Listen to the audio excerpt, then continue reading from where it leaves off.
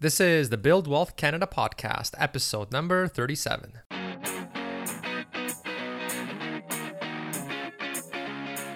Welcome to the Build Wealth Canada podcast, where it's all about becoming debt-free, accelerating your wealth, and taking control of your money. Now, here's your host, Cornell Schreiber. Hey, it's Cornell and welcome to the Build Wealth Canada show. Today, we're going to take a deep dive into the world of real estate, and we're going to approach it from two different sides. So first, we'll talk about real estate as an investment. So this is more if you're ever thought of investing in a property and renting it out.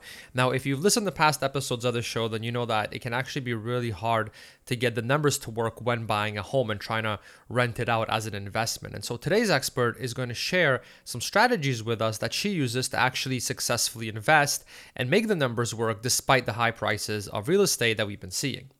Next, we'll shift focus a bit and talk all about the different home buying tips and expensive mistakes that you can avoid when buying a home for yourself. And even if you've bought a home in the past, I still recommend that you tune in as the real estate market has likely changed since the last time you bought a home. And today's guest shares some up-to-date money saving tips and ways to protect yourself when you're buying a home, whether it's for personal use or whether it's as an investment. Today, I'm excited to welcome our sponsor, Paytm, which is a free app that helps you manage all your bills in one place. Now, when I first heard of them, I thought, but I can already do that with my bank, so what's the big deal? Well, with Paytm, they basically pay you to pay your bills. Now, what do I mean by that? Well, you get up to 3% cash back on bills that you pay through their app. And you can even get as high as 5% cash back on certain purchases. Now, there's no bank in Canada that is giving out that much when you pay your bills. Usually you get nothing when you pay your bills through the bank. What's also unique is that Paytm lets you pay bills that don't normally accept credit cards. Now, this is a big deal for me because while you may have a great credit card, you typically can't use it to pay for things like property tax and utilities. And if you're a student or have kids in college or university, you typically can't use your credit cards to pay the tuition and get the credit card reward points or, cash back on those credit cards because those places just don't accept credit cards. So I've been getting 0% cash back on bills for years, and with Paytm, you can actually get up to 3% cash back on those bills too. And since these are larger bills that you're paying all the time, probably forever if we're talking about paying utilities and property taxes, the free money that you get through the cash back really starts to add up. So basically with the Paytm app, you're getting the ability to manage all your bill payments in one place. You're getting reminders when those bills are due, and you get cash back on those bills, even on bills that typically don't give you any rewards for when you pay them. So as a sponsor of this show, Paytm is giving away $10 cash back to all Build Wealth Canada listeners when they make their first bill payment. So to get that, just download the Paytm app from the Apple App Store or Google Play and just use the promo code BUILDWEALTH, all lowercase, all one word, when paying your first bill. And when you do that, you'll instantly get $10 cash back on that bill. So the promo code again is BUILDWEALTH, all lowercase and no spaces to get the $10 cash back for free. You can also go to paytm.ca and download the app from there, whether you're an Apple or Android user. All right, so a big thank you to Paytm for supporting Build Wealth Canada. And now let's get onto the show. All right, Limor, welcome to the show. Thank you so much for having me. I'm excited to be here. Yeah, so it's great to have you here. And really just to kick things off for anyone that hasn't really heard of you yet, can you give us a little bit more info about your background? Yeah, absolutely. So I am a self-proclaimed money nerd, as I know you are as well. I've always been really fascinated with money. And when I graduated from university, I went right into the banking industry where I spent 10 years working for some of Canada's largest banks, essentially promoting and marketing financial products. So it really gave me a good sense of how banks make money, but also how customers make mistakes. And then about 4.5 years ago, I started getting really heavily involved in real estate investing, reading lots of books and getting super involved. And once I got started with real estate, I was addicted pretty quickly. And with my investments there, while I really didn't have any plans to leave the corporate world, within 2.5 years, I was able to leave my corporate job. And then since then, have really been focusing on empowering people to be what I call financially fabulous. Over on my website, limor.money, I put out content there and essentially helping people to understand the basics of personal finance as well as real estate investing. So I have the privilege of teaching investment and real estate investing in 3-day seminars across Canada. Yeah, so that's really interesting because I would think that being in the banking industry, you would have you would have been, you're always surrounded by basically, different types of investing, right? Like you're probably surrounded by, mutual funds all the time and things like that. So how did you how did that light bulb go off in your head about, hey, maybe I should get into real estate investing when you're kind of surrounded in this other world, basically? Yeah, and I mean, it was very humbling when I first started learning about real estate because I thought I knew a lot about money. So, really funny, I started reading a whole bunch of books about real estate. The one that we've all read is Rich Dad, Poor Dad. And I found myself in a 3-day seminar where basically I sat in the front row with my jaw on the ground for the entire 3 days, being like, holy crap, like, how come no one has ever taught this to me? So, while I thought I knew a lot about different investments, and I definitely do in some capacity, I wasn't exposed to real estate, and the banking industry doesn't necessarily teach us about investing opportunities in the real estate world. Gotcha. So did you just kind of get intrigued by it, and then you kind of started going down the rabbit hole, and then reading more and more and more, and then eventually you're like, oh, I got to get into this. Is that kind of what happened? Yeah. That's a very big part of it. But, there was also motivation for me. I really wanted to generate passive income. We're all working pretty hard. And, I was just kind of thinking, like, how do I have more choices in my life, whether that's career-wise or with a family. I was working corporate, lots of hours, round the clock. And while I was loving what I was doing, I was like, do I always want to work these kinds of crazy hours? And I thought generating passive income would give me a lot more options for my future.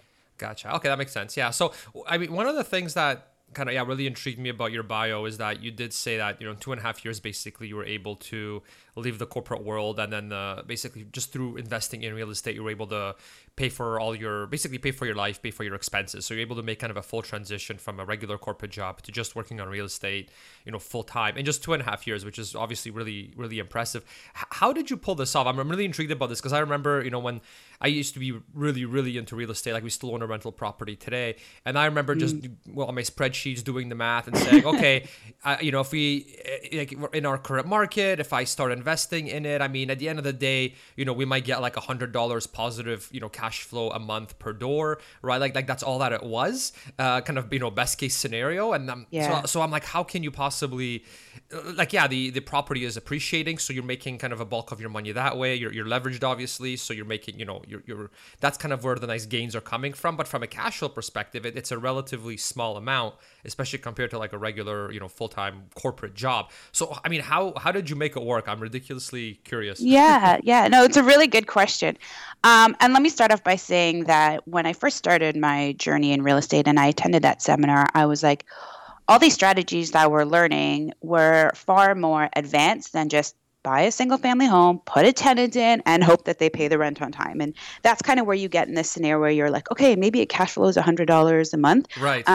But when you get into far more advanced strategies, which I'm sure we're going to talk about today, things are really different. So when I started, I actually spent $20,000 on real estate investing classes, and I've spent a lot more than that now at this point, really working with mentors in the industry. So I think the first part is that I got a proper education about how to invest in real estate properly. I wasn't kind of figuring out as I go. I wasn't, as I like to call it, at the school of hard knocks. And through the classes and the education that I took, I got a lot of systems and templates, and I got introduced to a lot of professionals who are savvy and working with investors that really opened a lot of doors for me. Also, when it came to investing, even from very early on, I wasn't necessarily always using my own money. So, typically when you think about you're going to buy a rental property, you're like, okay, how much money do I have saved up? Can I put that as a down payment? And then if you're cash flowing 100 or 2 or whatever it is a month, you're kind of maxed out. Right. But when it comes to leveraging other people, working with lots of different joint venture partners, I am not limited by the amount of money that I've saved in my account or how many mortgages I'm going to qualify for. So that allowed me to exponentially grow my portfolio a lot faster than if I was trying to save money from my corporate job and then put that into the down payment. And then, a combination of the variety of strategies and all of the properties and the investing that I do is actually inside of corporations that I have set up, which also gives me a benefit of, paying lower taxes. So kind of all of those pieces put together is how things started to snowball in a positive way really quickly. Mm-hmm. Okay, yeah, that's really interesting. Yeah, so yeah, what you're describing was basically what I was, when I was doing all the analysis, that's pretty much what it was okay, single family home. I'm able to, let's say take this much equity out of my house to help with, turning a new property into a rental property, you know, that kind of a thing. And yeah, I felt like, yeah, I'm doing single family. I'm too scared to go multi-unit. So, because it's, you know, there at that point, you know, you're dealing with, you know, 7-figure sums generally, right? So it's, so I remember for me, I was like, oh, this is terrifying. So that was the pickle I found myself in, because I'm like, okay, like we have one rental. And I was like, okay, I want to buy more, but okay, if it's really hard to make to actually make it cash flow positive.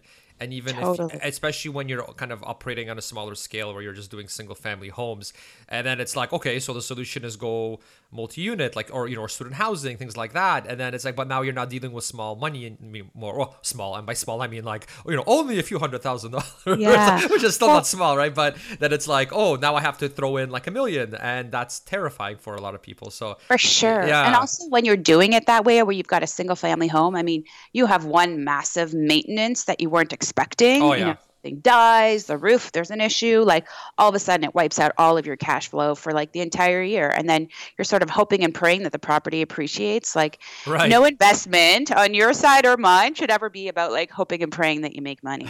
Yeah.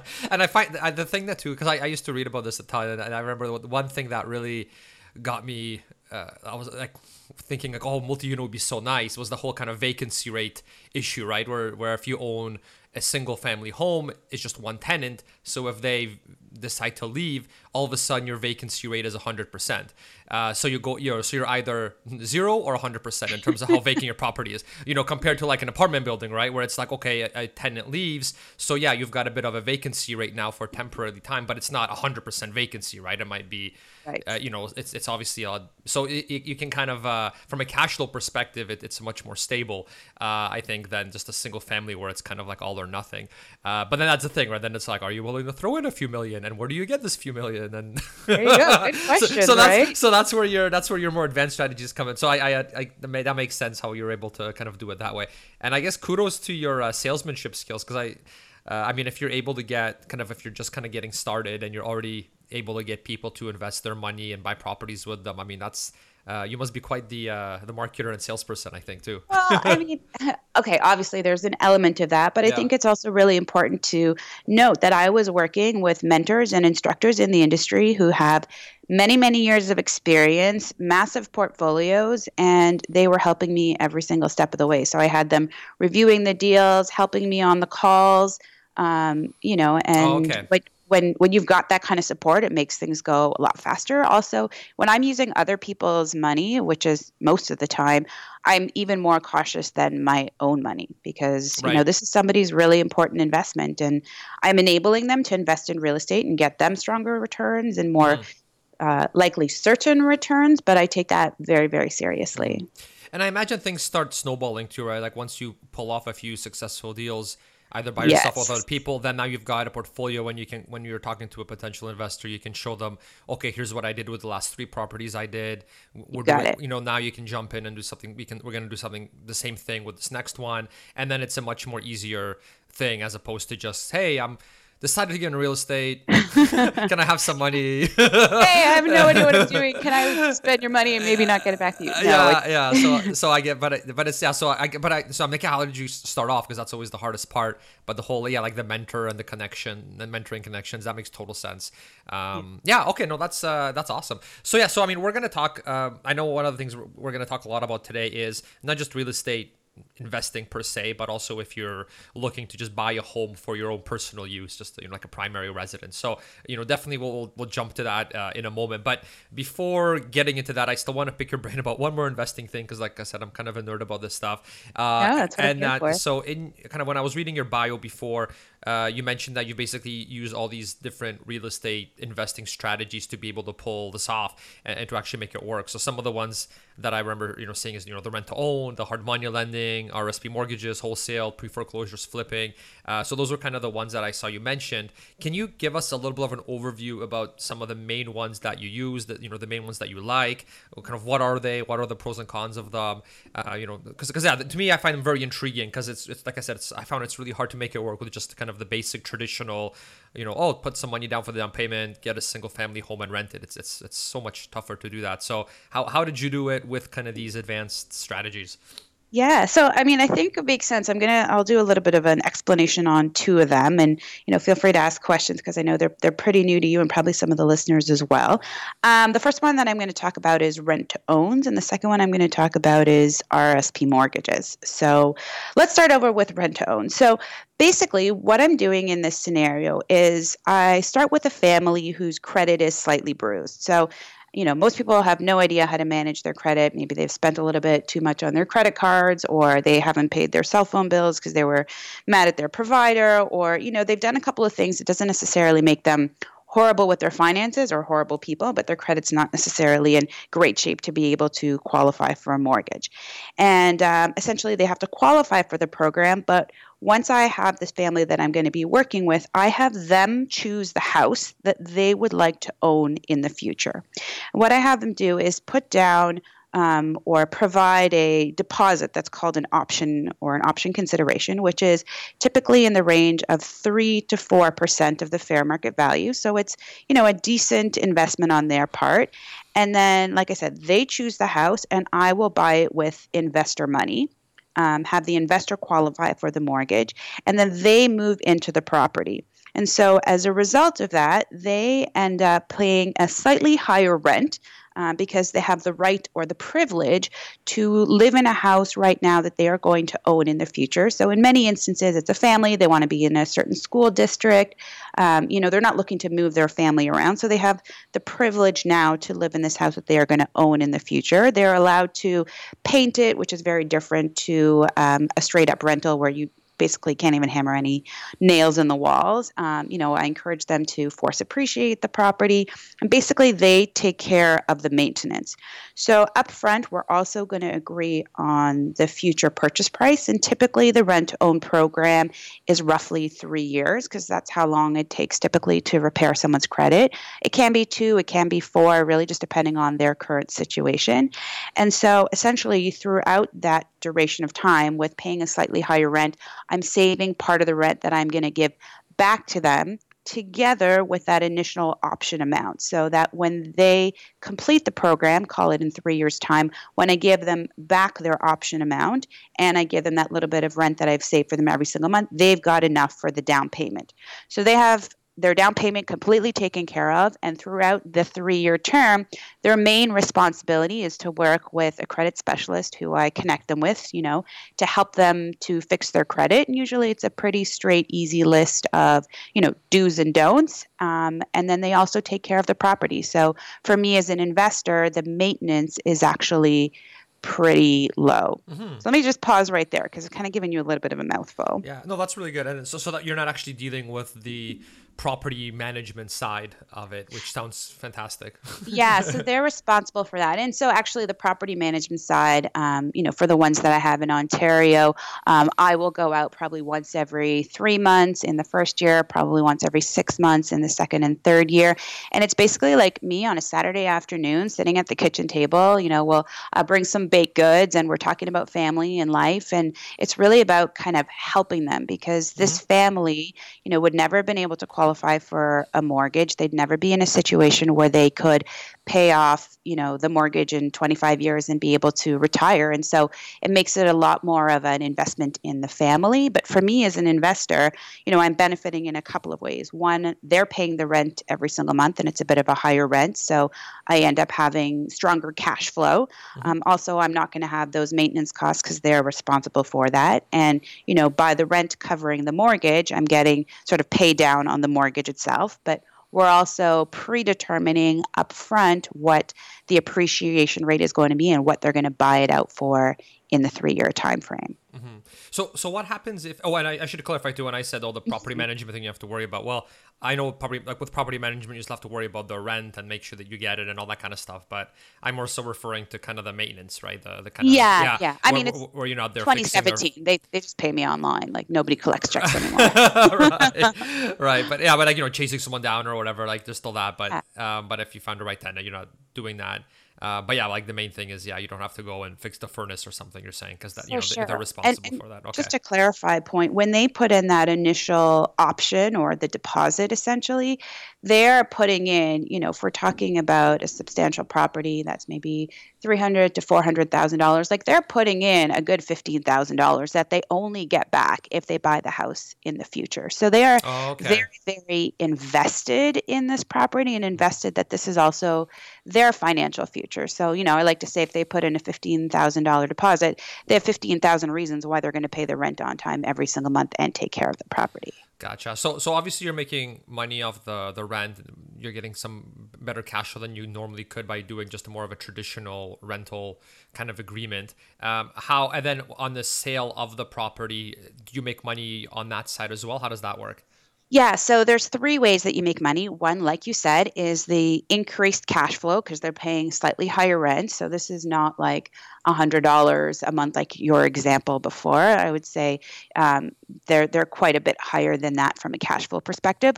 Also, you've got the equity that's building when they pay down your mortgage, and then you're also determining upfront what the appreciation rate is going to be. And so when I'm selling the property in 3 years' time, I'm selling it for more than I bought it. Mm-hmm. So when I work on these programs and design it, I usually use an appreciation rate that is lower than what's happening in the marketplace so that it gives the tenant buyers, that's what they're called, the people who are tenants now and buyers in the future, it gives them the opportunity to lock in now at a little bit of a lower rate than what we might see in the future.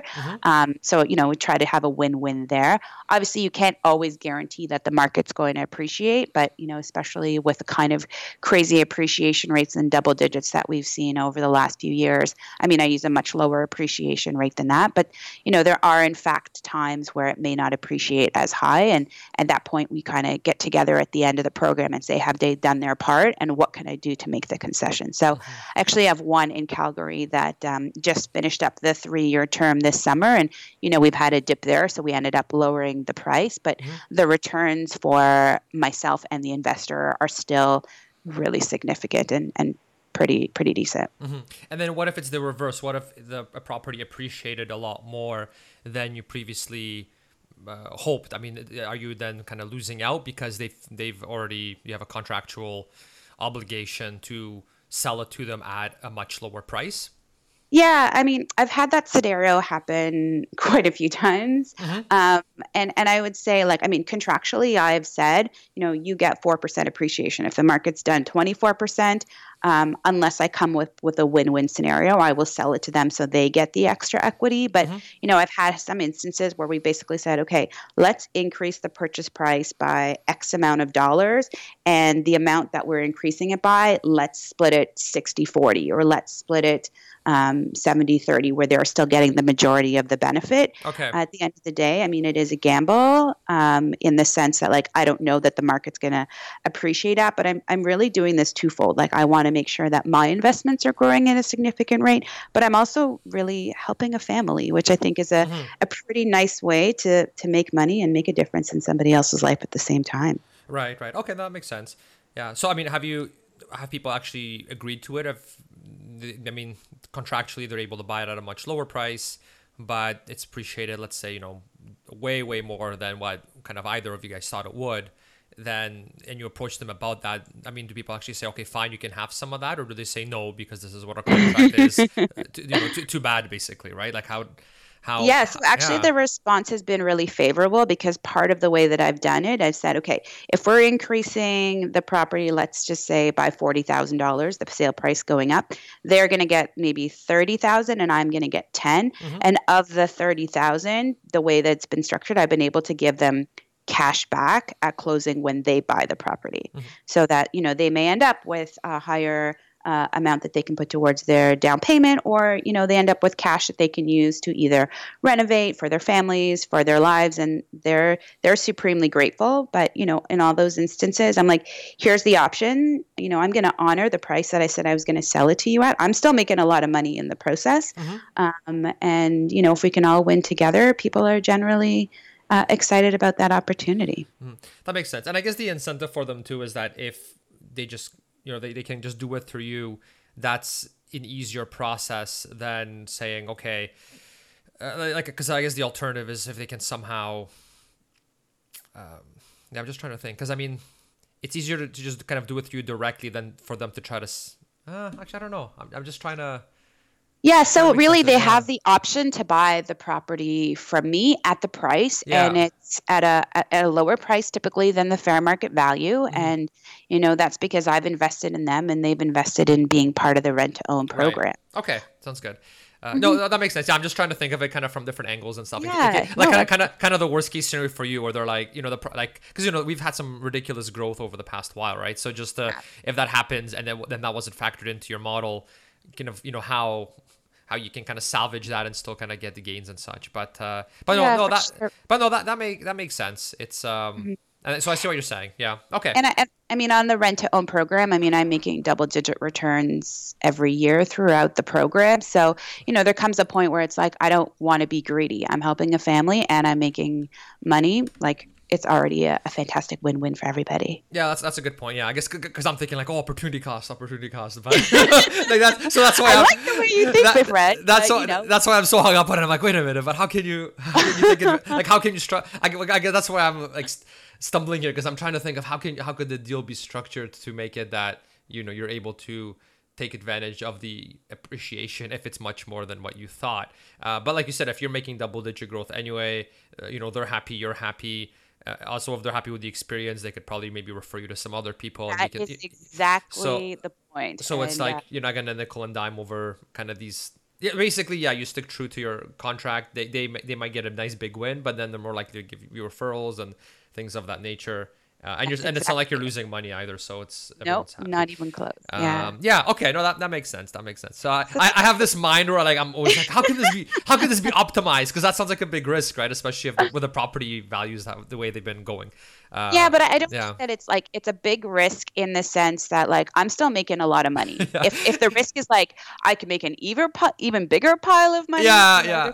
And there's that's point just where the way my brain works, right? Like when I say risk, I'm like, I'm talking opportunity cost. So it's just like extra profitability, not risk as in, oh, you're actually going to lose money because you're making Yeah. money regardless. Yeah. Okay. Fair enough. Fair enough. So that's one of the strategies that I do. And like Good I said stuff. before, when I am working with other investors, other people who are putting in the deposit, other people who are qualifying for the mortgage, there's no limit on how many of these I can do, right? It's Right. not about me trying to save my own money and trying to qualify for more mortgages. Yeah.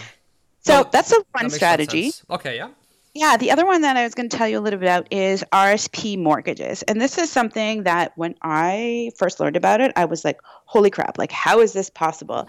So essentially, I mean, everybody knows when you have RSPs and you invest them, you have options like GICs, you've got stocks, you've got mutual funds, you've got a bunch of different options. But what most people don't know is that actually inside of your RSPs, in a self-directed account, you can actually invest in private mortgages.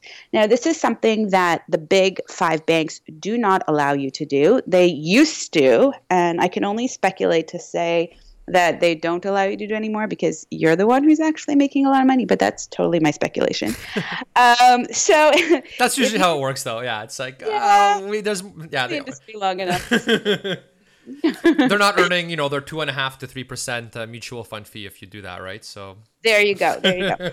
So when you transfer your money to financial institutions such as Community Trust or Olympia Trust is a really big one in Western Canada, you actually have the ability to be a one-to-one lender where you are essentially lending your RSP money to a property or to like a borrower to be on property, and you are essentially the mortgage holder.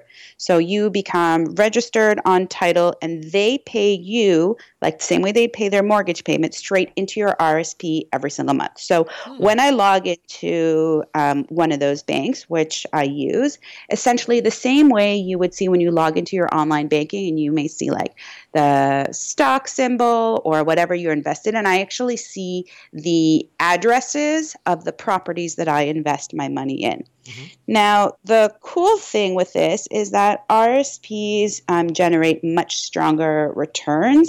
The range, I would say, is anywhere from probably 6 to 18%, depending on if you're in a first mortgage or a second mortgage. And typically, they're short term. So when you loan RSP money, and you can actually do this with any registered account, but RSPs is the most popular one, is they're typically 1 year. So they're sort of short term investments. And when you lend money, you really want to start with like, how am I going to get it back as kind of the most important element. So maybe I could give you an example to kind of try to bring this to light, if that helps a little bit. So second mortgages, I would say, are probably just a little bit more popular than first mortgages. And the general range of return that you would get on a second mortgage is probably anywhere from 12 to 16%. So I want to share a deal that I did with you and some of the listeners. So basically, I was asked if I would be willing to lend $50,000 to a family who were in Mississauga. And so the timing was such that she was a teacher and she had her first child. So they're in their 30s. She had her first child in August before the school year started. And obviously, she's on maternity leave. She's not really making much from an income standpoint. And 2 months after the baby was born, so in early October, the husband lost his job. So between October and June, because I was introduced to them in June, they had racked up $40,000 of debt on their credit card at 25% interest rate. That hurts. Now, this stuff happens, right? Like, wow. It totally happens. So that was their situation. So they had $40,000 of debt at 25% interest, but they had racked up their debt because they made sure that they didn't miss a single one of their first mortgage payments. So, having a kid's expensive, and so that was the situation they were in. So in June of that year, when I'd been introduced to them, he had just gotten a new job. So I'd seen his first pay stub, and I knew that in August, a couple months later, she would be going back to work. And so, maternity leave was ending and she was going to be going back to work. So I knew that they would both be in a situation where they would have their income coming back to them. And they also, at that point in time, had 1 year left on their 5-year mortgage term, and I knew they had a lot of equity. So if I lent them $50,000, that coupled with their first mortgage, there was a 78% loan to value. So that basically means it was 22% of the property of the fair market value they actually had in equity. So there's quite a bit of equity there. So I lent them $50,000 from my RSPs at 15% interest, and they actually paid the interest up front, which is actually not that uncommon with RSP mortgages, because essentially they wouldn't have to make a payment throughout the entire next year while they're kind of getting their finances back on track. Okay. So of the $50,000 that I gave them, $7,500 goes straight back into my RSP. And a year later, when they're both working, their mortgage is up for renewal, they collapse the first and second mortgage together and then pay me back the $50,000. Interesting. Okay. Yeah. So, I mean, in that scenario, I am in second position. So that would mean that if they were unable to pay their first mortgage, I would make payments on the first mortgage and step in and foreclose from the second position. So you essentially are a mortgage. So the same way with your bank, if you stop paying your mortgage, the bank is going to step in and take your property. Right. So it's the same kind of idea with this type of investing. But when you're doing all your proper due diligence up front, you know what can happen. You know what your options are with the property afterwards. So, for me, this one was in Mississauga, was appreciating at a significant rate. I knew I could rent it out, or I could renovate it, or I could sell it. But, I had a lot of peace of mind that I knew how they're going to be able to pay me back. I'm not in the business of taking houses away from people, but it enabled me for that year to have that $50,000 grow at 15% interest. Gotcha. Interesting. That is very interesting. And so sometimes people say to me, oh, well, I'm nervous to be in second position. Like, how would I handle that? And so I'm like, okay, well, you can do first position mortgages. So, another example, I did a first position mortgage on a duplex just outside of Ottawa. And that one I lent just over $100,000. And the person who I was lending the money to, he was self-employed and a contractor. So that's why he was struggling to qualify a mortgage, and his goal was to renovate this duplex and then sell it. But once I had given him the mortgage, it was just over 60% loan to value. So he had, put in some of his own money to buy it as well as to renovate the property. So I knew a ton of equity there, and it was a duplex that I would have been happy to acquire. Now, this gentleman made payments on a monthly basis, and the interest rate on that one was 11% return. So, to be in first position at 11%, is really not too shabby. Right, right. And it's a mortgage too, right? So it's not like, I mean, It's paper. that's very interesting. So I guess so it sounds great. It's very interesting. I guess the only thing, I guess my only reluctance to maybe do something like that is it sounds like it's a lot of work to structure these deals together. Like if it's, that's like in, I guess the first example, was it only a year that basically the whole thing took place? Each deal is about a year. Yeah. So it sounds like a lot of work and due diligence to I guess I'm comparing it to buying like an ETF, right? Where it's or a stock or something, okay. right? So let me explain a little bit about how kind of that process works. So typically I've got a network of mortgage brokers who will reach out to me and say, here is the deal in its entirety. Are you interested in it? So I do it all, like each RSP deal like this that I do, I probably spend no more than 2 hours doing a bit of research on the area, what's fair market value, what's the rent. I'll go into like Google Street View to see what's there and what's in the area. I sign everything digitally on my computer. And so the diligence is actually, it's very important, but it's definitely not time consuming. This is a very good thing. But I would say in order to be able to be in a position where I can make these decisions quickly and strategically, like I have to have a good real estate background. I have to be able to understand, in worst case scenario, if I acquire this property, like, is going to be something I can handle? Do I know people who can help me through the process if something were to go in an unexpected way? Right. Okay. Sounds good. Yeah. No. Okay. I guess. Yeah. That sounds a lot more reasonable. I guess when I'm thinking, like, I had this mental picture of you, meeting with them and researching the property and checking their credits. Like all like this whole. All of that is done for me by the mortgage broker. Oh, so okay. Get the package that says, here's their credit. I get to see their credit scores. I get to see the appraisal of the property. I get to see any paperwork that I require. It's all kind of emailed to me. I review it all. And if it's a deal I want to proceed with, then like off to the races I go. And, the financial institution is fantastic in that they manage all of the payments every single month and they take care of all of those pieces. And I'm essentially registered on title as a mortgage, do what the banks are doing, right? Right. Okay. No, that's interesting. Yeah. I guess I kept going back to when we were looking for tenants for a rental and all the due diligence that I did to make sure we actually got good tenants, which was a lot. So I'm trying to think like, okay, so you I guess you had to do all that kind of work, where you're checking their employment history, their credit, all these details, talking to them, talking to their employer, right? And then on top of that, it's a mortgage, so you're not only screening the person, you're also screening the property itself too. So I was like, oh my goodness, this sounds like hours and hours and hours and days of work basically. But if the bank's helping you with that, then they take care of everything. Okay, gotcha. Literally, I would say if I spend 2 hours on one of these, it's because I'm like being very, very diligent, and all of this happens at home in my fuzzy slippers. Okay, that's different. I was picturing like a week of just like playing detective basically. No, not at all. Because I'm like, think of rental screening times 2. That's what I had in my mind. But okay. Yeah. Then it allows my investments to really start to grow at an exponential rate. And what I should mention is with the rates that I've mentioned to you, there are no sort of fees that are included in that. So when you've got like a fund that you're invested in and it looks like you get 5% return, really after fees it's like 3.5. This is in fact when I say 15 or 11, that's exactly what ends up in my bank account. Any legal fees and anything associated with putting this together, the borrower pays for on top of that. Oh, okay, gotcha. Okay, no, that's really interesting. I didn't. Yeah, something to think about. Lots of options, yeah.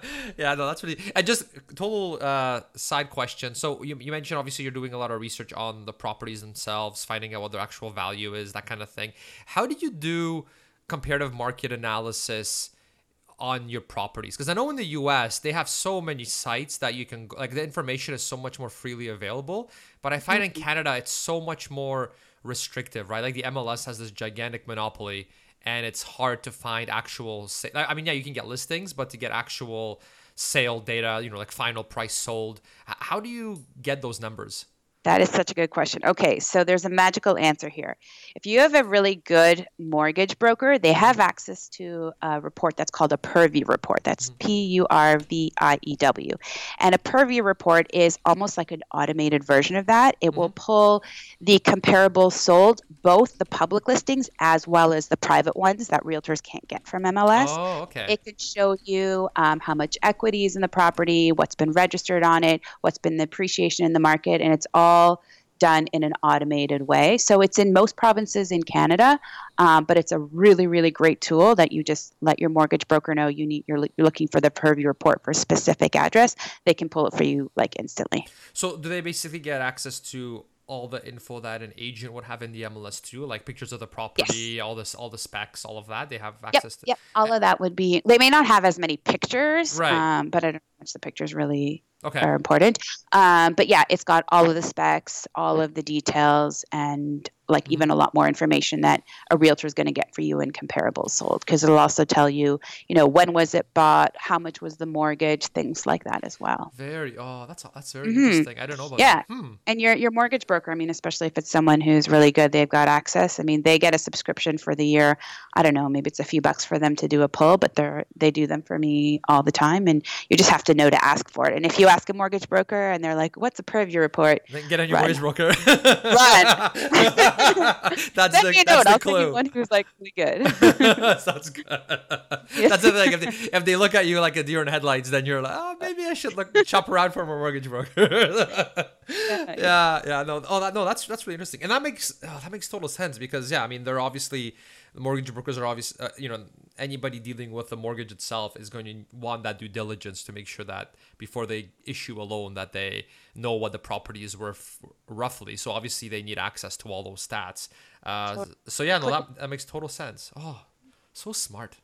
Most people don't even know to ask for it. So there you go. Yeah. Well, I didn't I mean, I've done so For much. your next rental property, my friend. Yeah, I've done so much reading into and this never came up. And I think too, because a lot of this stuff is like US based, right? And it's like when you read about real estate type things, and so 'cause I'm guessing this is I'm guessing US has their own version of it, right? But I find that it's so much different there because they have companies where the data is just so much more readily available for everyone.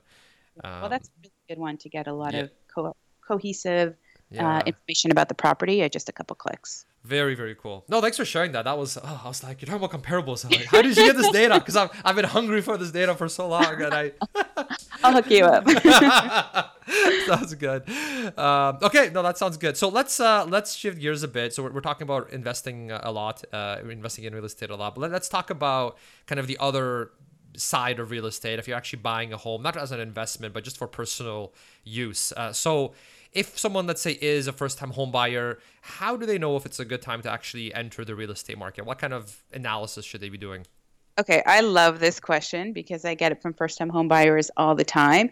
And the answer, in my opinion, is that if you're a first-time home buyer, you're not going to try to time the market. This is about your life, People always say to me, oh, I should have bought last year or 2 years ago or 4 years ago. That's kind of always what they say. And then they say, what's going to happen in the next 6 months? And the honest truth is you or I do not have a crystal ball.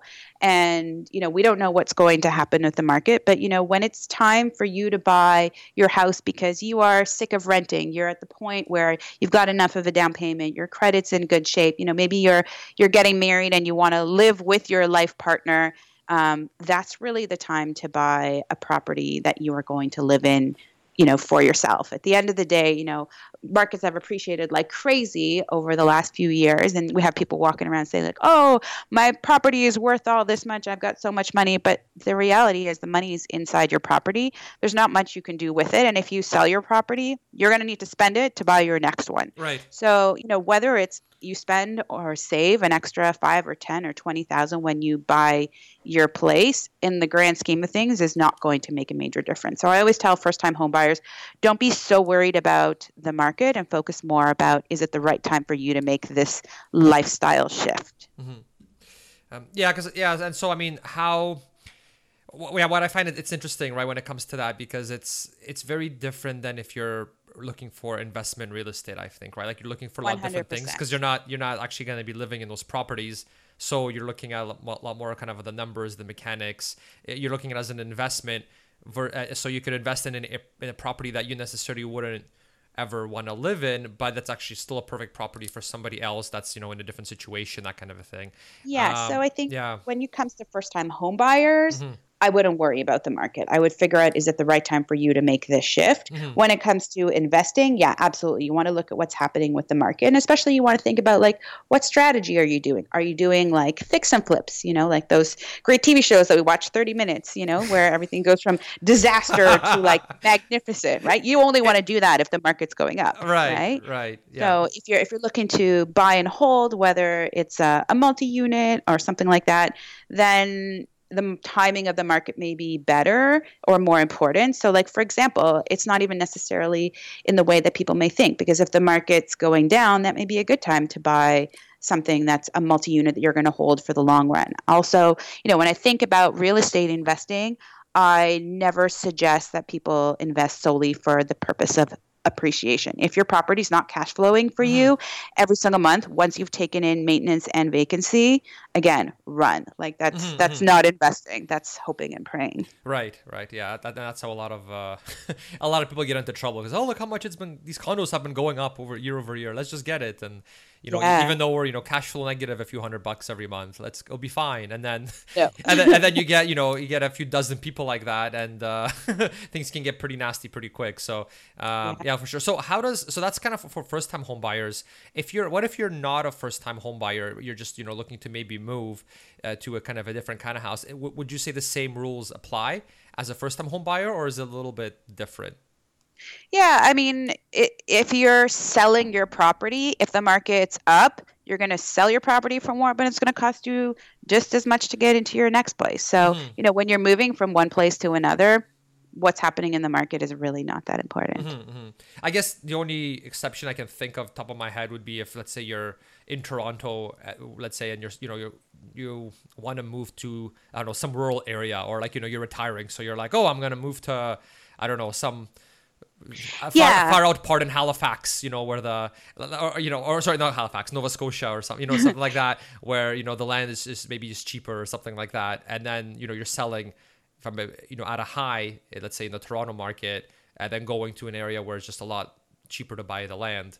I guess then maybe it would make a difference. Yeah, I mean, if you're looking to change markets, sorry, I was assuming that they were staying in the same market, because most people don't move to another city. But yeah, if you are most people just move from Toronto to Nova Scotia. Yeah. Yeah, there you go.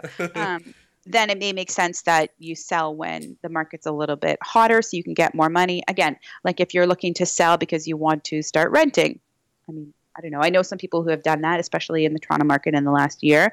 They had bought property. It had significantly appreciated. They're like, it's never going to be this hot again. They sold it and started renting in the downtown core. So interesting. Yeah, there are some definite nuances, but I'm assuming for the average person, the average family who's, living in a city, they've got work, they've got school, and they're just looking to move to another property.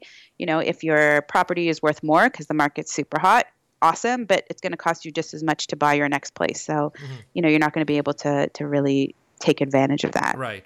Yeah, that makes sense. Now, one of the things I want to ask you about is we kind of been hearing in the news about how crazy the markets have been, and that there's even been cases where some buyers needed to walk away from properties that they've purchased. Can you explain what happened in those scenarios, and basically if you're a home buyer, how can you avoid this kind of problem?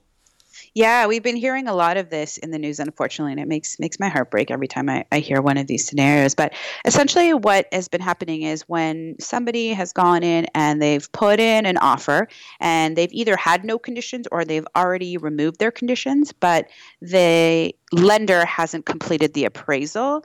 If the appraisal has come in lower than what they were in fact expecting, then the home buyer is responsible to make up the difference between what the value is that they put the offer in to pay at and the value that the lender is giving them the mortgage at. So even if they're putting 20% down, they're now only getting an 80% mortgage of the appraised value, which is much lower. And so with the market rapidly decreasing just in purchase price. I mean, we're still up year over year, so like nobody should have a heart attack. But with prices significantly decreasing from what they were maybe a couple months ago, people who didn't do their proper due diligence, didn't get to a place where they finished their appraisal before they removed conditions. This is when they're like, oh shoot, I owe an extra 50,000 or 100,000 to try to close on this property that I wasn't expecting. I don't have that kind of money. And so people are trying to walk away. And so, there's been a lot in the news about kind of lawsuits and all of this that is in fact happening. But this is actually a really easy thing to avoid. And what people don't realize mostly is when you get your pre-approval from your mortgage broker or your financial institution up front, they have done their due diligence and they have approved you to get the mortgage. They haven't necessarily approved the property that you're buying. So just because you have an approval letter doesn't mean that you shouldn't have a financing condition. And people should never lift their financing condition until they have a firm commitment from the lender that the financing is a go. And in order for them to do that, in many instances, they need to do the appraisal. Mm-hmm. So while you may be approved, the property itself is not approved. And that's how we're finding ourselves in the situation that we've been hearing in the news. Interesting. Because, like when you go to your bank, you could be pre-qualified or pre-approved by just saying, in both of those scenarios, it's just it's you, the person that are, like if you have pre-approval, you're approved, not necessarily the property. Interesting. So you don't actually remove okay. So that's why you're saying you always don't make sure you remove the put financing condition. Yeah. And until the lender has said, they've signed off on everything's good on the property side and your side, and you're good to go. Gotcha. And that's kind of the standard way to do it. And I think part of why we're seeing this issue is because we were in such a hot market for so long that people were thinking like, oh, I'm pre-approved. And we've never run into this issue because the value of properties has been going up and up and up. This is sort of the first time in a long time we're seeing that the value can actually go in the other direction. Yeah, no, it's really interesting. Because, I remember, like when we bought our houses, to me, it was always, of course, I'm putting in a condition for financing and home inspection. It's like a no-brainer. I would never not do that.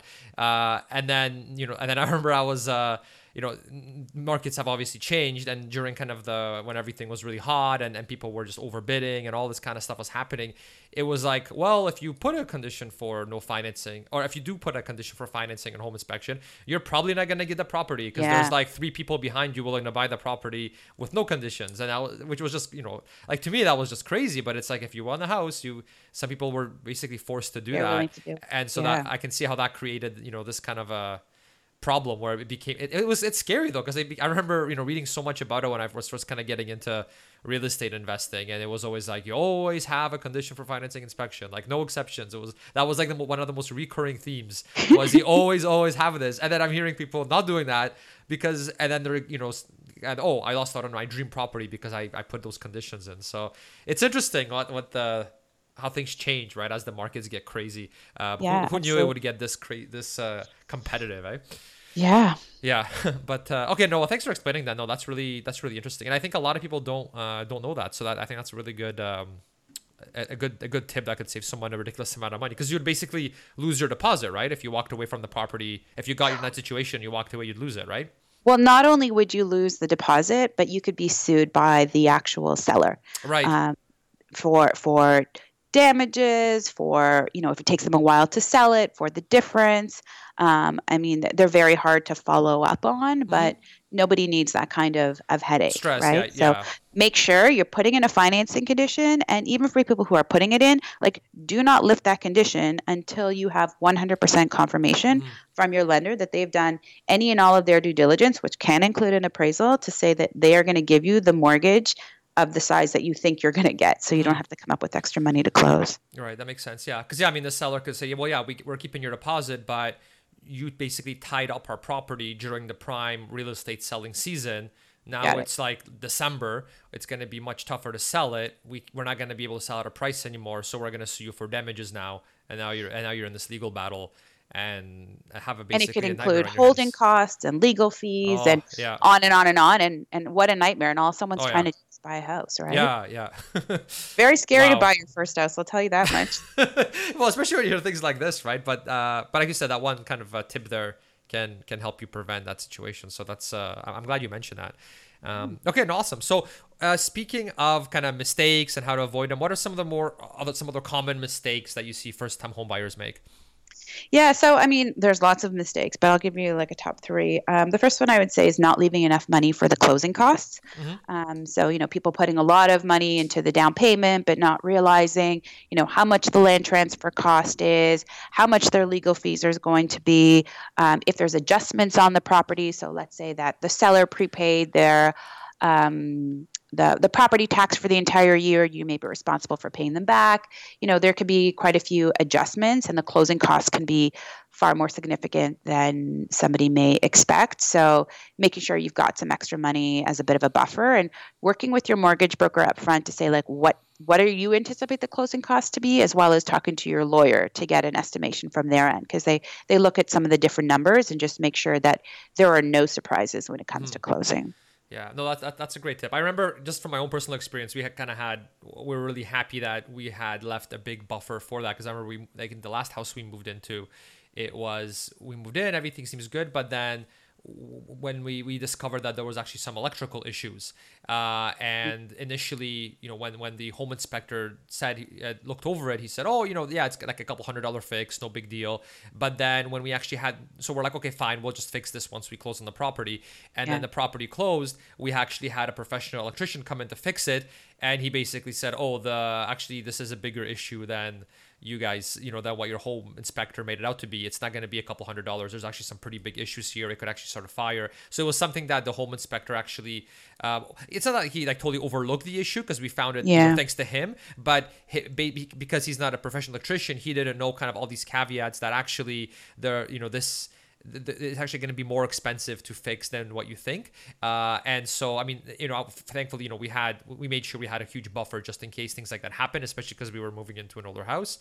But yeah, so I find that too, right? Like, yeah, there's the transfer cost, the lawyer, all of that, but also kind of any unsuspecting repairs, right? Like, what if your furnace breaks down a week after moving into the property and it's December, right? You're going to have to fork up quite a bit of money, right? So yeah, just make sure you've got buffers is a big one. Yeah, for sure.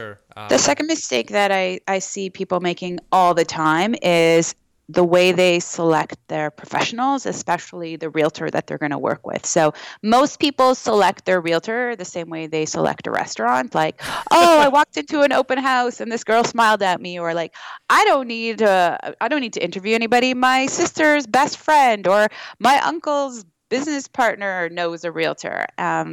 This person is going to negotiate your single biggest purchase in your life. And, if you're not interviewing them up front to find out their personality, their negotiation style, what's the work they're going to do for you, it can cost you a lot of money. And, a lot of people feel like, oh, I don't need to know how to buy a home. My realtor is going to help me. But, not all realtors are created equal. Some of them can be incredible and, they can be your real estate guardian angel. But there's many, many out there who, won't necessarily behave in the way that you expect, or really serve you in the way that you deserve to be treated when they're helping you buy this big purchase. Mm-hmm. That's a great tip for sure. Mm-hmm. And then the last one. You got a question? Oh, no, I was going to say, when we used an agent in the past, I had a whole page of just questions to drill them on before hiring them, because I remember doing that. You're basically hiring them to do like a negotiation sales job for you, right? So could you imagine somebody or some corporation hiring you for sales jobs without interviewing you, without asking you your stats, without asking you, about your previous experience? Are you doing this full time?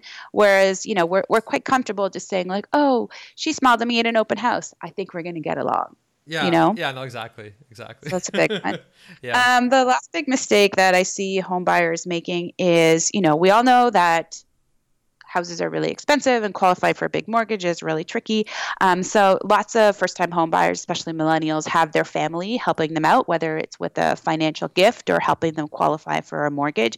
And, what I see often is, if the millennial is getting a financial gift from their family and they haven't maxed out their RSPs, they don't think that they could take that gift and put it in their RSPs to get the tax benefit and then use the money.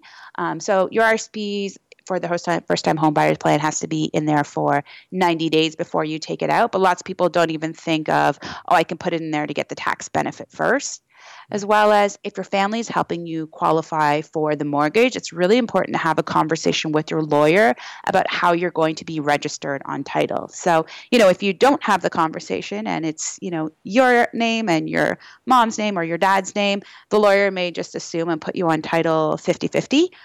Whereas in reality, if they're not going to be living in the house, you'd be made way better off with a 99% being yours, a 1% being theirs, because when you sell the property in the future, it's your primary residence, so you don't have to pay capital gains, but your family is not living in your house, they're living in their own house. And so, if they're put on title 50-50, when you sell the property in the future, they are responsible for paying tax on the capital gains on half of that property. Interesting. I don't know that part. Awesome. Yeah. That's a really good, like especially for, like you said, for first time home buyers, that's a huge one actually. Yeah. Especially, the housing prices being what they are. Yeah. Totally. And so, if you just meet your lawyer for the first time, like right after you've got an accepted offer and you don't have a relationship with them where they know exactly what's happening, they may just see, oh, 2 people on the mortgage, no problem, 2 people on title. And it can be, a conversation that's completely sideswiped. Whereas if you know about this, to ask about it, you build your relationship with your lawyer up front, they can actually help you significantly in your purchase. No, that's a great one. And I can see some lawyers, they'll just do kind of by default, right? Like, oh, this many people, we split it evenly. They've done it so much now that that's probably just the default thing they go to, right? So you kind of need to raise that flag and say, oh, hold on. Hold on there. Hold on there. Yeah. Happening. Please change your templates or Yeah.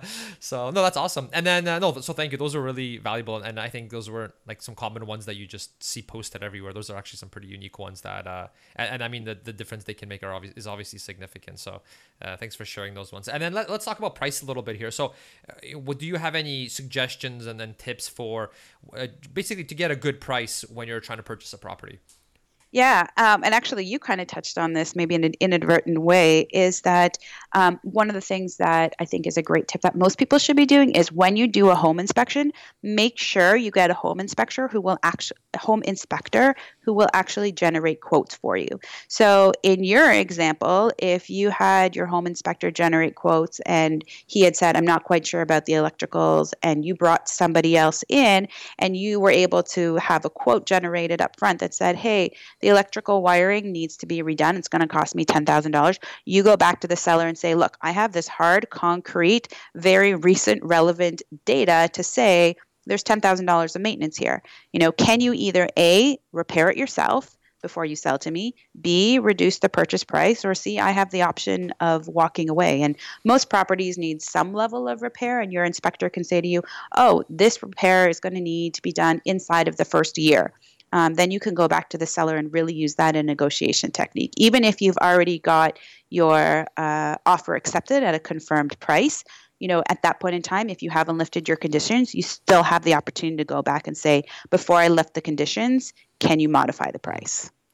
Yeah, whenever we bought a house, that was always or bought or sold a house, there was always that home inspection condition. And so I kind of got used to that always being part of the negotiating process. So it's like some people, they agree on a price and it's like, oh, celebration, we're going to own the house.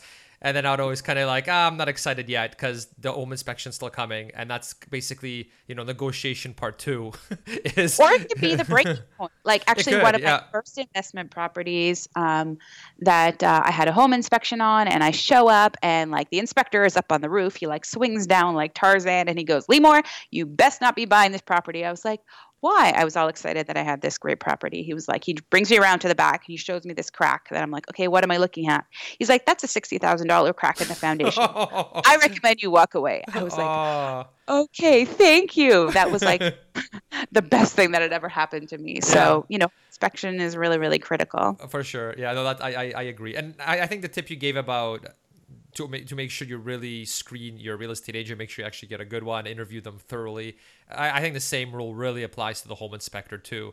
I find you almost want someone that real estate agents don't like because they will find things in properties that prevent you from closing the home. Like I remember there was one that we found, and I remember the one person was telling me that they've used them and they said that if you ask real estate agents what they think of this person, they'll say they don't like him, and it's because he's so thorough and you'll find so many things that he might actually like break the deal. And so I'm kind of like, that's who you want on your team, though. That's exactly who you need. That's exactly who you need. And also important to note that like the realtor wants to close the deal because they also want to get paid, right? So I'm not saying that they're all evil or they want you to buy terrible properties, but your realtor gets paid a percentage of what your price is. So the higher your price, the higher their commission is, and they want to close the deal and move on to their next client. So you really are the only one who is looking out for your very best interest in all aspects of buying your property. That's true. And that still bugs Let's be honest here. Yeah, I know. And that still bugs me about kind of the real estate industry and how it works. It's like, so you're an agent, you're supposed to represent me and have my best interest at heart and all of that. And you sign all this paperwork saying, oh yeah, I've got, they've got your back and they're going to look out for you and all this stuff. And, but at the end of the day, if you pay more for the property, they get paid more. And so it's kind of like, the paper says one thing, but they have a monetary incentive to do the complete opposite. And I don't know, that just bugs me so much. It's like, it's really frustrating because it's the opposite. Like anything, it's like when, in the investment industry too, right? It's like when you're looking for, okay, what should I invest in? And then you go ask a person, what you should buy. And then they recommend something because they're getting, like a commission on the back end, right? So there's a conflict of interest. And then obviously so everything they say is now suspect. It's like the same things applying to the real estate profession. So I don't know, that drives me bananas. Sorry, I'm venting here. No, totally fair. And it's actually, I think, the reason why, particularly in the last 6 months when the market started turning, I have gotten so many phone calls and emails from first-time home buyers just saying like, okay, can you help me? Can you give me advice? Because nobody in the process is giving me unbiased information. Right, exactly. My realtor, my mortgage broker, my lawyer, they all make money even if I make a mistake, even if I buy the wrong property. So exactly, yeah. Really looking for unbiased advice. It's basically buyer beware, to the extreme. No, I know what you mean. And this isn't like to knock real estate agents. I mean, there's some amazing real estate agents. It's more so just the way that the business and the systems and the compensation structure, the way it's set up. I don't know. It's just, it shouldn't be like that, right? It's kind of like if you hire a lawyer, right? You're paying them good money to have your best interest at heart, and they're supposed to look out for you, and they've got your back. And that's the way it should be, right? It shouldn't be that, you pay if your lawyer makes you less money because you overpaid for the house, they get more money. I mean, it shouldn't be like that. So with lawyers, I actually recommend that you use a lawyer that's a flat fee. There are lawyers out there that will do real estate as flat fee, and then you can ask them as many questions as you want without thinking like, gosh, every time I send them an email or I call them, it's costing me $300 for the question. Right. Yeah, I've always done the flat fee thing, and I also always did the lawyer, because a lot of times, the real estate agent would, they have lawyers that they can recommend to you, that they usually have like a go-to lawyer that they will recommend to you to make things, quote unquote easier.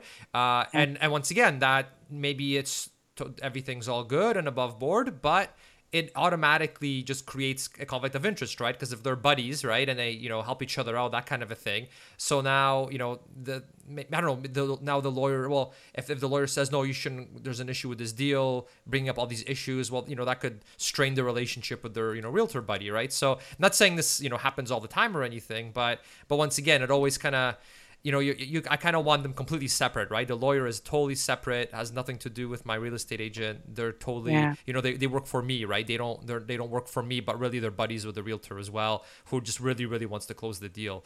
I don't know. That's kind of that's one of the things that I. That's your rant for today. That's my rant. I know. I'm so paranoid in that industry just because there's all these financial incentives for people to make me pay as much as humanly possible. And anyways. All right, but I will stop ranting because this is supposed to be me interviewing you, but you're hitting on these sensitive spots, and I can't help myself. And I feel that you're in the real estate thing, so you can relate, and so I'm like, Limor's got a listening ear. Let me vent, please. All right, but no, let's enough Cornell talking. Thank you for letting me vent. Okay, so that's good. So does that cover that kind of the question good Yeah. enough, you think, in terms of the tips for first-time home buyers? Okay, sounds good. And then so let's talk about your course a bit, because you created a course for first-time home buyers. And what made you decide to create this course? Yeah, so I mean, as I just mentioned, before this summer, when kind of spring, when the GTA market started turning, first time home buyers started seeing, okay, it's a buyer's market for the first time. The prices are going down just a little bit.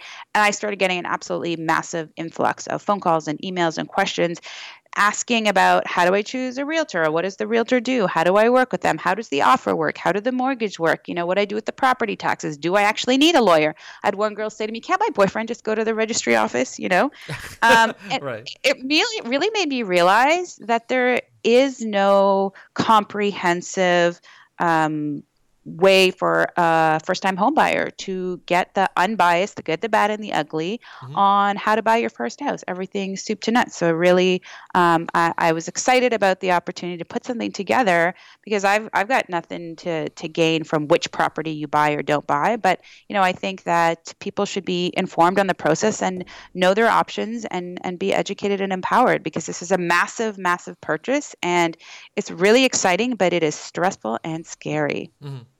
For sure. No, that's awesome. Yeah, the just having a one-stop shop to kind of know everything you need to know, instead of I mean, it's already a very time-consuming and stressful process. So the last thing you want to do is try to be hunting around from different sources, trying to piece together information to figure out how to do all of it, because you're going to be busy enough just with the whole thing anyway. And I guess this way too, you can really prepare yourself and just save yourself some time. That's awesome. Now, can people ask you questions as well when they sign up for your course, in case there's something that comes up? Yep. So it's a 6-week online course where basically explain everything in the process, start to finish. They get worksheets and downloadables and checklists, and every element of the process they're informed about, they understand. And as part of the course, every single week for the 6 weeks, there's a live Q&A. Where on that particular topic and subject matter, we all jump on into an online forum where we're all looking at each other live, and folks can ask questions about how, in fact, this applies to them, and any elements of clarification they're required. But basically, it empowers folks to understand everything from, types of properties, what's the difference between a condo and a single family home, what's a buyer's market, what's a seller's market. And I've really catered it to anywhere across Canada, where I talk about provincial nuances, and a variety of elements. I really just want people to know the process from start to finish. That's really what I was hearing. Is they're like, from talking to first-time home buyers, as part of designing this course, I interviewed over 50 millennials just to see what are they struggling with. And what I kept hearing is I'm surprised and caught off guard every step of the way, and it's really, really stressful. So I make sure that I've outlined every single element, and they do have the opportunity on a weekly basis to have a discussion in a group setting with me, where they can ask questions for clarification. That's awesome. I like how you have the community thing, especially around this particular subject, because it's not like the information never changes either. Like there are some things there are some fundamental things that don't change, but things come up too, right? Like the government changes the mortgage rules, for example, things of that nature, right? And just the landscape is continuously evolving, with regulations a lot of times, and just other things as well, right? Like whether it's buyer's market, seller's market, that kind of a thing, and different kind of techniques people start using, things of that nature. So it's really nice how you have not just a static course, but also sort of that live community component. So when these new things come up, you're kind of, I guess it's safe to say, kind of, if you're part of this, then you're Absolutely. up to date on the latest things, so that you're not caught off guard by something new, like some new strategies or some new laws or regulations that came into play. Absolutely. And even within the static courses, the static components, I'll be continually making updates. If there's a massive change, a regulation change,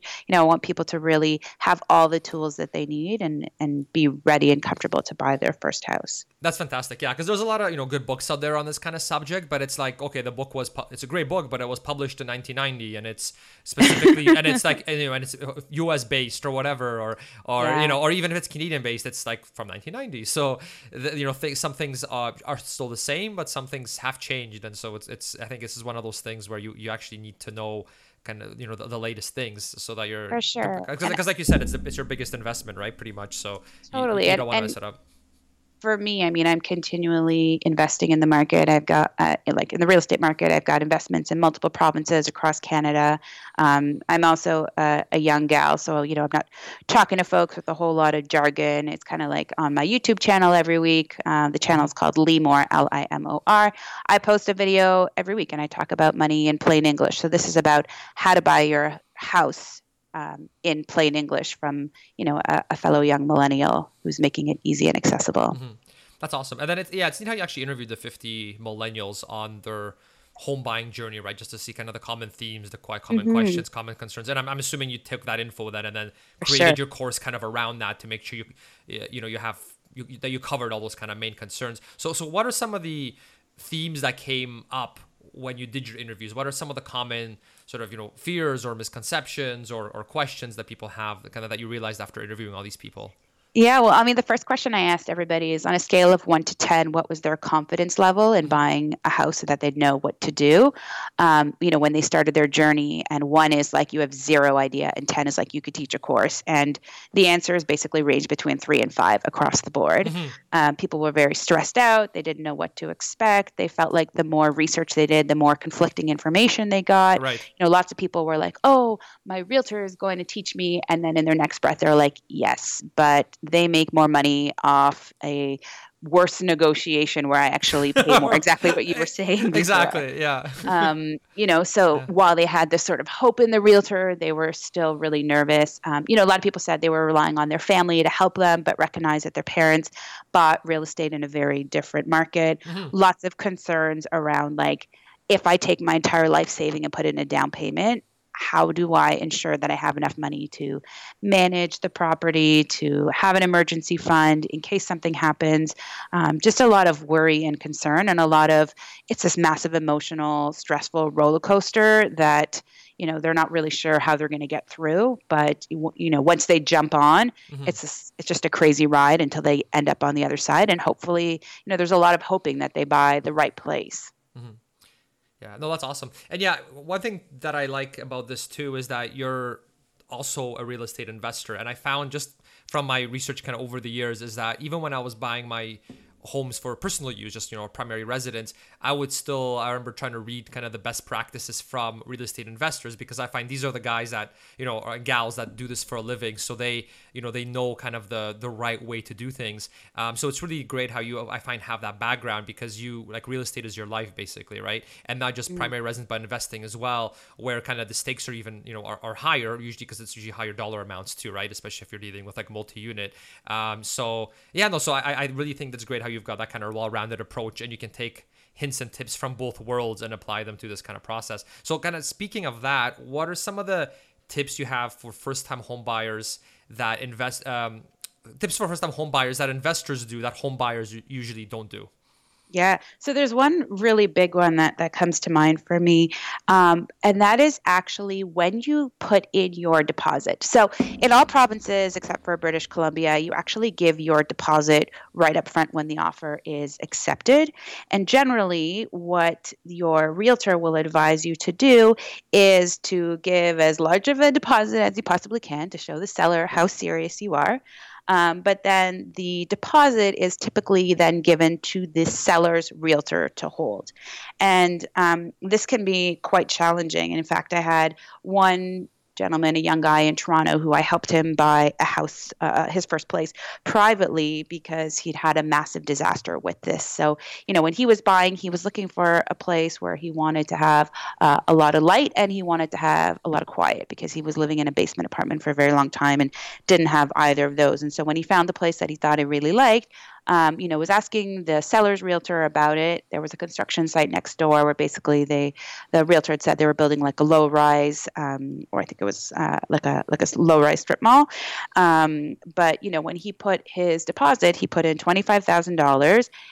Which is a pretty hefty deposit, and it was given to the seller's realtor to hold. And then he had 1 day to lift conditions. So during that time, he got the status certificate of the condo board and had seen that there was, in fact, a small lawsuit about somebody who had slipped. And, he was trying to find out about that. And so one of the things that he did in trying to find out what was happening with that, and it turns out it was almost closed it, finished off. But he reached out to his city councilor and said, like, hey, have you heard about this? What's going on? The city councilor was able to tell him what was happening. But he also said, oh, and by the way, I heard about the low rise being built next door. And the city councilor came back and said, like, oh, that's not a low rise. That's going to be like a massive skyscraper, a condo building. So it was right next door. It would have been crazy noise for years to come during the building, and it would have blocked all of his lights. So he was pretty disappointed because it was not what he wanted. And obviously, I mean, I'm not saying that the realtor was lying. They may not have known. But then he came back to his realtor and said, listen, I got one day to remove this condition. I really don't want to proceed. Like, this is really making me unhappy. And his realtor pushed him, why? He told his realtor the actual story. Now, in his conditions, he should have been able, the conditions were worded in such a way that it's at the buyer's discretion, and he should have been able to pull out no problem. But his realtor, not that savvy, despite the fact that she's got fancy newsletters and has won lots of awards in the industry. But anyways, reached out to the seller's realtor and said, hey, we want to pull out. Ended up telling the seller's realtor why, and because it wasn't part of the condition, the seller decided they didn't want to give him back his deposit. So he's freaking out. He ended up hiring a lawyer to help him get the deposit back. His legal bill was $1,300, and he only got back $20,000 of the $25,000. So it ended up costing him $6,300 because the deposit was held in the realtor's bank account. Whereas what I do as an investor and what is very common in the investor community is when I put a deposit, I always have my lawyer hold it for me in trust. That way, if I pull out, I get it back right away, no questions asked, and you don't go through this whole rigmarole, which in this instance cost this guy $6,300 for a condo he didn't buy. Wow, that's pretty intense. I feel right? for the guy. So, wow. Yeah. So, I mean, that's exactly what I was alluding to before, that, you know, in the course, I'm not only conveying things that folks may not know, but I'm also teaching tricks of the trade that investors do on a regular basis that first-time home buyers absolutely should. For sure. And I find there's so many of those, like, because if you read the kind of, you know, the blogs or some of these guides out, like these free guides out there, they kind of have this sort of generic help out there, which is great. Like, some of it's good, you know, but you don't get sort of the much more kind of the tips that come from actual really savvy investors that you can apply to your own situation when you're buying your own home, even though it's not like even though it's for your own primary residence. No, I find there's a lot of things that overlap that just kind of people just don't know about because it's not as common, and only kind of people that are in the game basically know about them. So no, that's awesome. Thank you for sharing that. So yeah, let's talk a bit more about the course. So who is it for ideally? Yeah, so it's for ideally first-time home buyers. Obviously, if you're buying like a second home, there's definitely a lot of nuances. But I talk about the first-time home buyer plan and lots of elements, about buying a house. I would say if somebody is looking to buy a house inside of the next year and a half, it's a great time to take the course. You want to understand everything soup to nuts before you get started and before you are in the process of, working with realtors and lawyers. I've got interview guides for every single person on your real estate team to make sure that you're asking the right questions to choose the right process or to choose the right person who can guide you through the process. So anybody in Canada who is a first-time home buyer, like I said, I've got lots of provincial nuances included in there from all of the investments that I do across Canada. But really, if you're looking to buy a house, you're overwhelmed, you're stressed, let me just give you all of the answers and let me help you. Mm-hmm. I wish your course was around when I started because I remember spending just an insane amount of time. Like I'm a really thorough guy. Like I research things a lot, kind of maybe excessively at times. And so I just remember spending just insane amounts of time just trying to take all the pieces together, learn how to actually do it, and then also just filtering out the crap from actual good advice. Because like you said, right? I mean, you could get some, like you mentioned, that one person, well, oh, my real estate agent is going to teach me everything, but then there might be that conflict of interest there as well, right? So you kind of have to piece things together. Like, okay, this is this advice, but is it biased? Is it unbiased? Is there risk that is biased? Like there's all these. It's this extra stress and work you have to do to try to piece it all together. So I'm really happy that you not only put it all together one course, so it just saves an insane amount of time, but also kind of how you applied your kind of best practices from your investing experience to this, so you get things that you pretty much can't get anywhere else. So no, that's awesome, and I like how it's up to date too, right? Because I mentioned that with the regulations changing, it's nice to know you're fully informed instead of constantly trying to look for kind of the latest news and did this change, did they tighten the mortgage rules again, or what's happening with the interest rates and all these kinds of things you'd have to do. Constantly be chasing the newest data, whereas in your thing, it's like a one-stop shop, it sounds like. So that's fantastic. There you go. Very cool. Awesome. So where can people find more about you and your course? Yeah. So the course actually divulging all of these secrets is called Home Purchasing Secrets, and they can find all the information that they need about it on homepurchasingsecrets.com. I've actually even got a sneak peek where you can get a little bit of an insight on the course itself and a little bit of a demo to see if this is in fact the right thing for you. So homepurchasingsecrets.com, and if they're looking to just find out more about me in general, with a name like Lee Moore, I'm very easy to find on the internet. I have a YouTube channel called Lee Moore, Limor, and I publish articles very regularly on leemore.money. I'm also on every social media you could possibly find out there. So very easy to get in touch with me.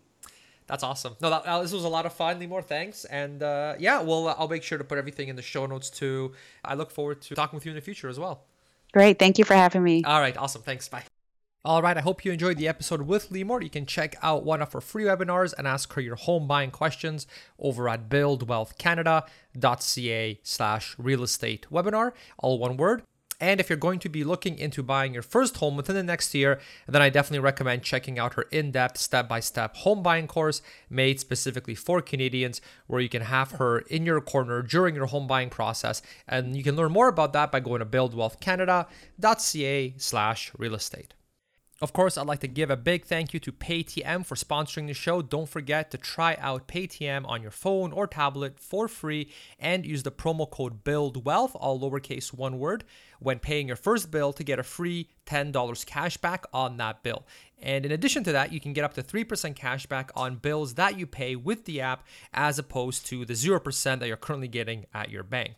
And you can finally get cash back rewards on all those utility bills, property tax bills, and tuition payments, and others that don't typically accept credit cards. Now, as a Build Wealth Canada listener, you'll get that $10 for free. Just go to paytm.ca on your phone or tablet, download the app, and use the promo code BUILDWEALTH, all lowercase, all one word, when making your first bill payment to get that $10 cash back. All right, so that's all for today. A big thank you to our sponsor, paytm.ca. Have a wonderful week, and talk to you soon. Bye. Thanks for listening to the Build Wealth Canada podcast at www.buildwealthcanada.ca.